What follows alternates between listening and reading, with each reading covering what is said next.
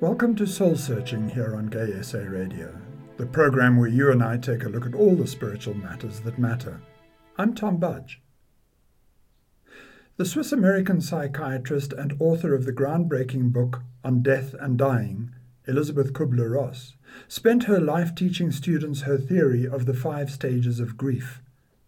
This comes about after one receives the news of one's impending death. These are those stages in the sequence in which they occur. First there is denial. It can't be happening to me. Then there is anger. Why didn't I do something sooner? This is followed by bargaining. Dear Lord, I promise to live a life in service of you if you spare me now. Then depression sets in.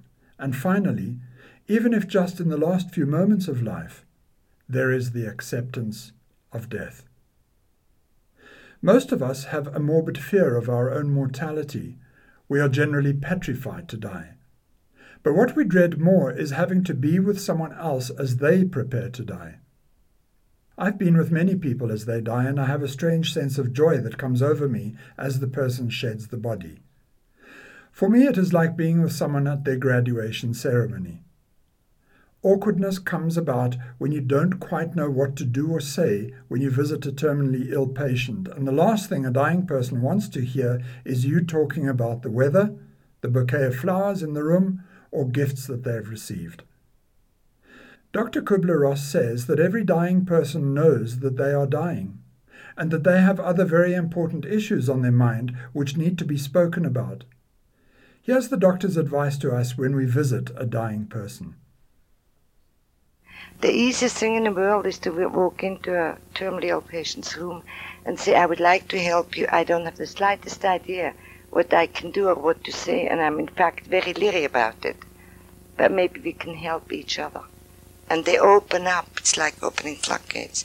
Or you touch them and say, God, it must be tough. And they say, tough? That's not even a word for it. I've rang the nurses about 6 times. Nobody comes.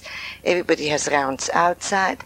All my relatives are coming visit me with all these fancy gifts. And before they were so stingy, they didn't even give me a Christmas present. Don't you know that I know?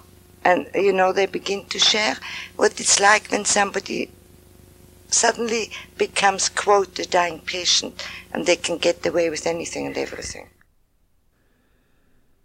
I guess that most of our fear about death is admitting that science might be right when it suggests that there is only total oblivion after death. Science requires greater skepticism than is found amongst religions regarding the belief in the continuity of consciousness after death. Regarding the mind-body problem, most neuroscientists believe that the physical phenomenon such as neuronal activity occurring in the brain stops functioning at death and that consciousness fails to survive and ceases to exist. Richard Dawkins, an evolutionary biologist and author of the book The God Delusion, debates some of these issues with the Australian Cardinal of the Catholic Church, George Pell, in the Australian TV program Q&A. Well, the answer to the question, what's going to happen when we die, depends whether we're buried, cremated, or give our bodies to science. The brain is what we do our thinking with. The brain is going to rot. That's all there is to it. I'm intrigued by the Cardinal saying that the Christians believe you're going to be resurrected in the body. I mean, that's an astonishing idea, and I don't believe you really mean that. And I think... Just as I don't believe you really mean that the wafer turns into the body of Christ. But religion provides some glimmer of hope, holding out different types of beliefs in an afterlife, a realm in which an essential part of your individual identity or consciousness continues to exist after the death of your body. There are a number of key beliefs regarding the hereafter. There is the belief that you are born into this world to begin a cycle of repeated lives, each with no memory of what happened to you in the past. Another belief is that after your death, you will go to a specific plane of existence determined by God, such as heaven or hell, limbo or purgatory. Catholics believe that if you are unbaptized yet innocent, virtuous, or have influenced others to do good, you could go to a state of limbo.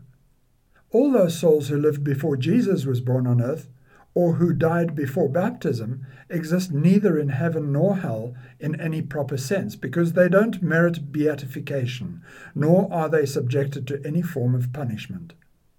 In limbo, they exist in a state of eternal natural happiness. Another Catholic notion is one of purgatory.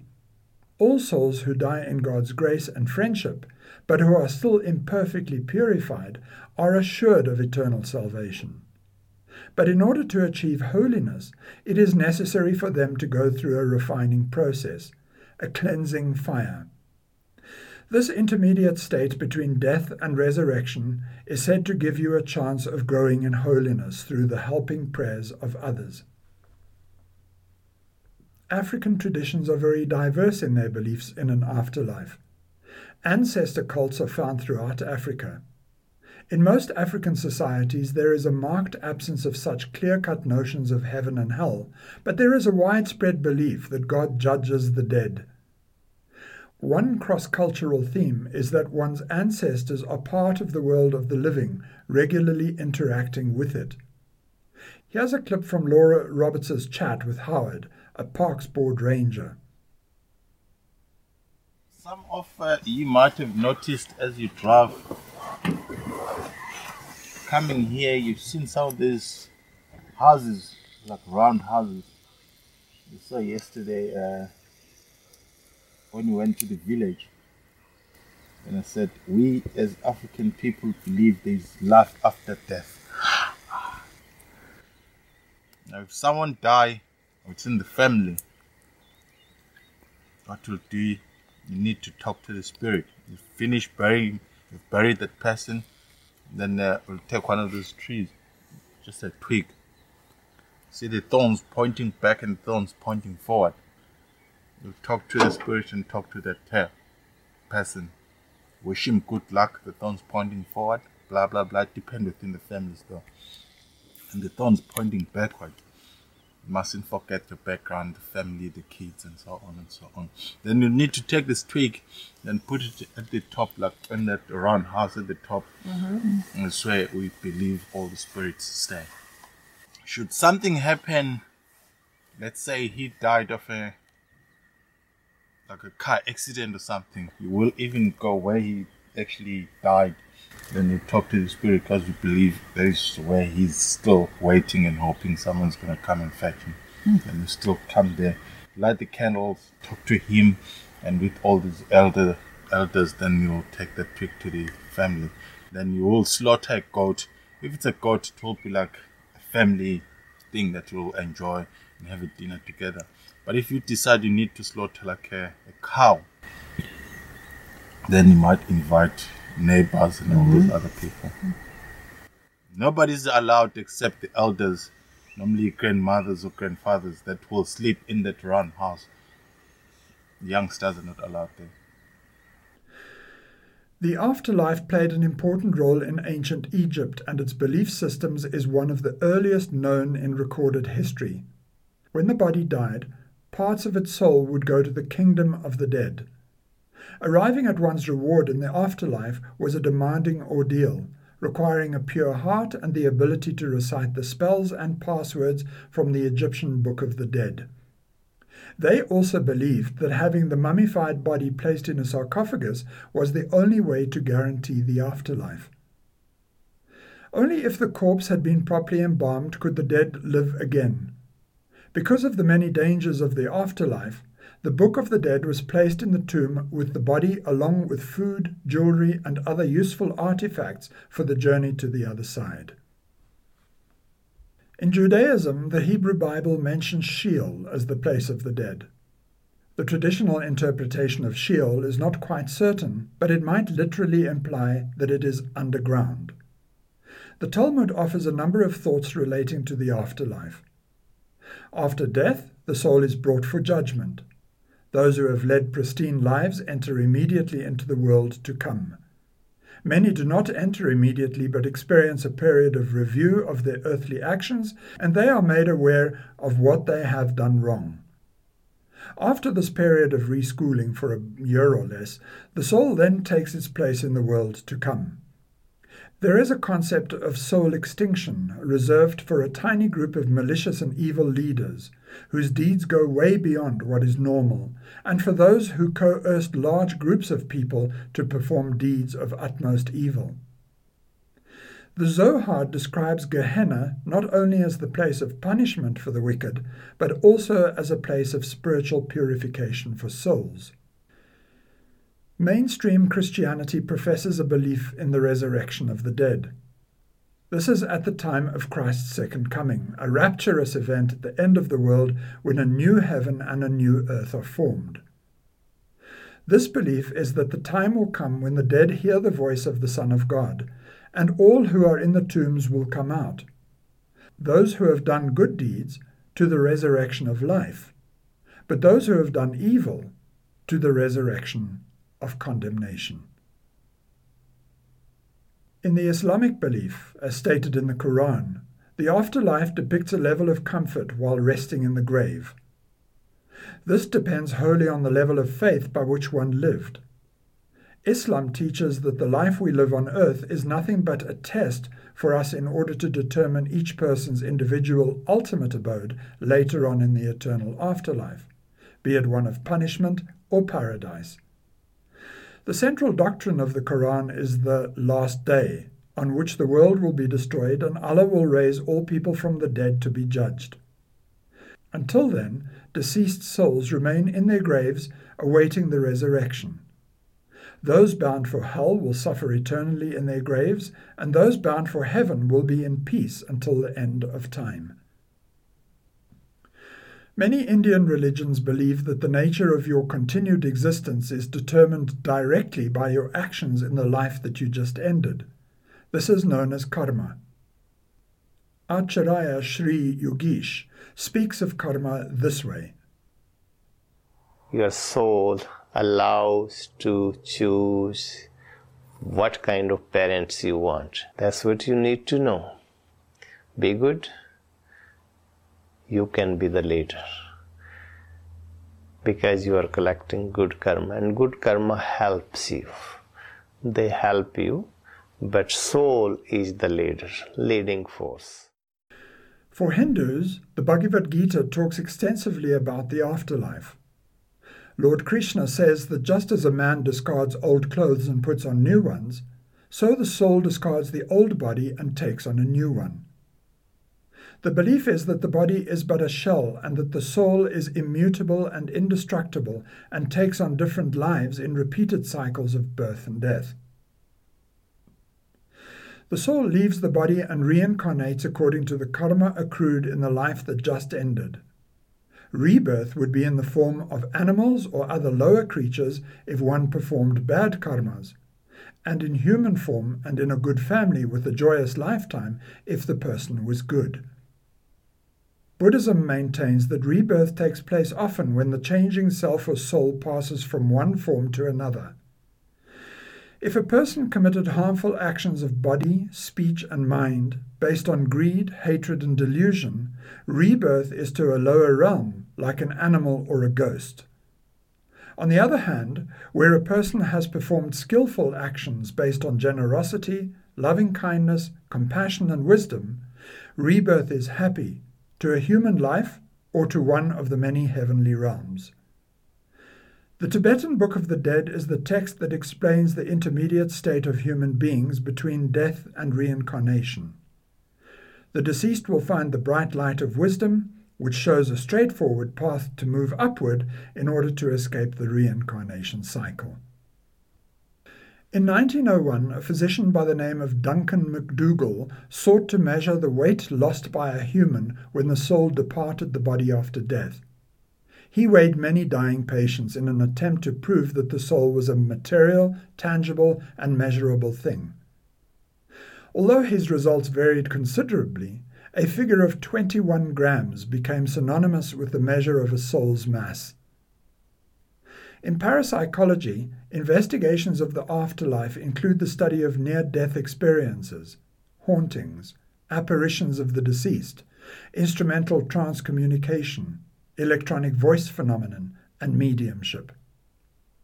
Irvin Laszlo, twice nominated for Nobel Prizes, is an advocate of the theory of quantum consciousness. This Hungarian philosopher of science posits that the quantum vacuum of space is the fundamental energy and information-carrying field that informs not just the current universe, but all universes past and present. He believes this is the Akashic record, a universal collection of every thought, event, and emotion since the beginning of time. Miriam Knight interviews Dr. Laszlo on the Akashic field. You can't have evolution in the universe unless you have connection. Not only normal connection, it has to be some kind of a connection that's constant, practically instant, and it's absolutely embracing. This is a conclusion that I came to after, not right away, after 15, 20 years of studying how systems evolve. Whether they are, chemical systems or biological systems, ecological systems, entire civilizations, or galaxies for that matter. Any complex system, if it's going to evolve, it must have contact and communication. And so when I realized that, then I started searching what could it be in the universe? What kind of feature is there that could communicate, could establish contact? And then I came up with many ideas. But the key idea has always been basically what is known in science as the vacuum or the quantum vacuum. It's a big misnomer because it's not empty. It's the most energy and information filled thing you can have. And so I realized that I must search over there. And when I looked, I found, among other things, that this idea of a deep dimension in the universe that creates connection and acts as a memory because it remembers what has taken place. This idea has been around for 5,000 years. So when I came across that idea, which is the Hindu concept of the Sanskrit notion of Akasha, then I decided to call this the Akashic field. People continuously seek proof of the afterlife. They cite past life regression as proof of a previous spiritual existence or memory of a past incarnation. Near-death experiences are also offered as proof of an afterlife because some people claim they can remember details of their experience leading to death after they are medically resuscitated. There are also some people who claim to remember perfect facts of the lives of others who lived in a different time in history. Neuroscientists postulate that near-death experiences are nothing more than a hallucinatory state caused by various factors that they call an experience of imminent death. These experiences are characteristically split into 5 discrete categories: feelings of peace, a sense of body separation, entering into darkness, seeing the light, and entering the light. Scientific studies of these experiences have noticed that they are not influenced by people who are more religious or who have suicidal background, nor are they particularly linked to psychiatric treatment or any family history of suicidal behavior. Scientists experimenting on laboratory rats showed that there was heightened brain activity following induced cardiac arrest, which may explain why humans experience this phenomenon too if they are yanked from death's door. Intravenously injecting ketamine also produces all the features of a near-death experience that leads many researchers to believe these sensations are the natural phenomenon of a dying brain. A past life regression is a hypnosis technique used to recover memories of alleged past lives. Oprah Winfrey interviewed Dr. Brian Weiss about these techniques on her Super Soul Sunday show. Back in 1980, Dr. Brian Weiss was using hypnotherapy with a patient named Catherine to discover the roots of her paralyzing phobias. In his book, Many Lives, Many Masters, he writes that during one of their sessions, Catherine regressed back to a time before she was born, recounting a past life as an 18-year-old girl named Aranda from the year 1863 BC. Sounds crazy, I know. So, okay, you are a Yale-trained, Columbia-trained doctor, psychiatrist, agnostic, and this woman is saying these things are coming out of her mouth that that are literally unbelievable. Right. What did you make of that? I mean, so she finishes her hour session. I mean, I would have let her go 2 hours that day if I were you.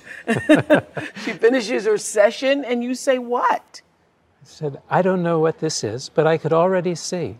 It was intense, it was cathartic, it was emotional, and I didn't know why. Because when you're hypnotized, you remember everything you're saying. Yes, yeah. It's not something that you forget, you remember it.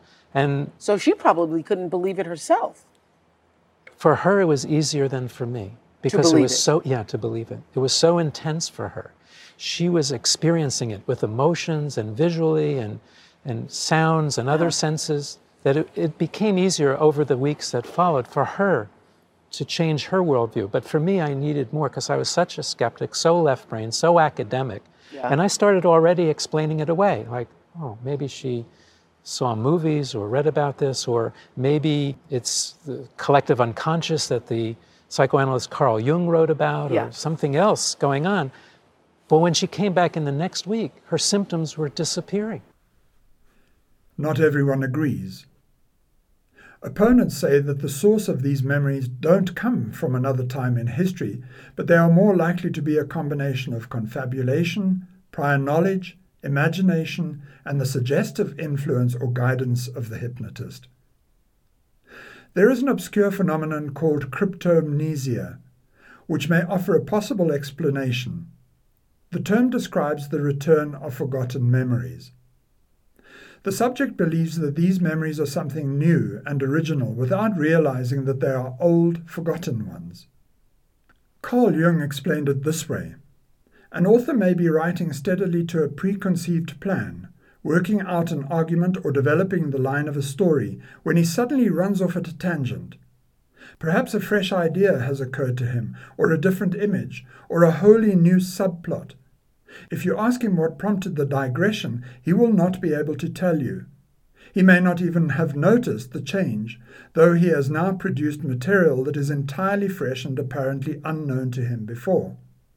Yet it can sometimes be shown convincingly that what he has written bears a striking similarity to the work of another author, a work that he believes he has never seen before. Then there is the principle of zeitgeist, which is also offered as further proof that past life regressions are not historically accurate accounts. Zeitgeist refers to a dominant set of ideals and beliefs that motivate the actions of the members of society at any particular period in history. For example, it is known that executives, venture capitalists, journalists, and authors have a common zeitgeist, which leads to simultaneous similar inventions and innovation. History is not always the result of one person's actions, but is heavily influenced by the actions, ideals, and beliefs of many heroes and geniuses living in the same period of time. So past life regression may sadly not offer undisputed empirical evidence of an afterlife. In the program Supernatural Investigator, Tom Harper examines some of the work of Dr. Ian Stevenson of the Department of Psychiatry at the University of Virginia, who took a keen interest in stories told by children who claim to have known facts from the lives of other people in history. This audio snippet about Barbara Carlin, who believed she was once the famous Anne Frank, is totally fascinating. I think that what reincarnates, as far as one can tell from all the literature and so on, is the essential self. When I was about 2 years old, I told my mother that my name was not really Barbro, it was Anne. Barbara was born in 1954 in Sweden to a Christian family, and they had no idea who Anne Frank was, because the diary of Anne Frank had not yet been translated and published in Sweden. I know my name was Anne Frank, but they insist calling me on Barbro. And my parents insisted me to call them Mom and Pa, and I knew they were not my real parents. Well, her parents thought this was all fantasy until something happened when she was 10 years old. By this time, the parents knew who Anne Frank, the historic figure, was. And they went on a tour of European cities, including Amsterdam. where the Anne Frank house is located. We were at the hotel room and my father said that let's do the Anne Frank house first. So I called for a cab. And I found myself saying to them, we don't need a cab, we're not far away. And I knew exactly where we were. And her parents said, how could you know? You've never been here. And she said, well, I know, let me show you. And she took him by the hand and led him on a 10-minute walk through the winding streets of Amsterdam directly to the Anne Frank house. And then when we came up towards the house, I saw that the steps outside were different, were changed. So I stopped and I said, it's strange, they have changed those steps. When I came into that house, it was the most horrifying feeling I have ever had. Because all of a sudden I was back to my dreams. I recognized everything I had seen ever since I was a little child. And her parents at that point realized she was not having fantasies, that she was having memories of a past lifetime. There's certainly evidence from our cases that there can be these memories from past lives that are in children. Now, evidence is not the same thing as proof, but there's no question that there is empirical evidence for it. You have been listening to Soul Searching here on Gay SA Radio. I welcome your comments and suggestions. You may reach me by email on studio@gaysaradio.co.za and also via the station's social media platforms using the tag Gay SA Radio. This program broadcasts weekly on Sundays at 5 p.m. and is repeated the following Sunday at 8 a.m. A podcast of the show is available on the station's website, gaysaradio.co.za. I'm Tom Budge. Until next time, goodbye.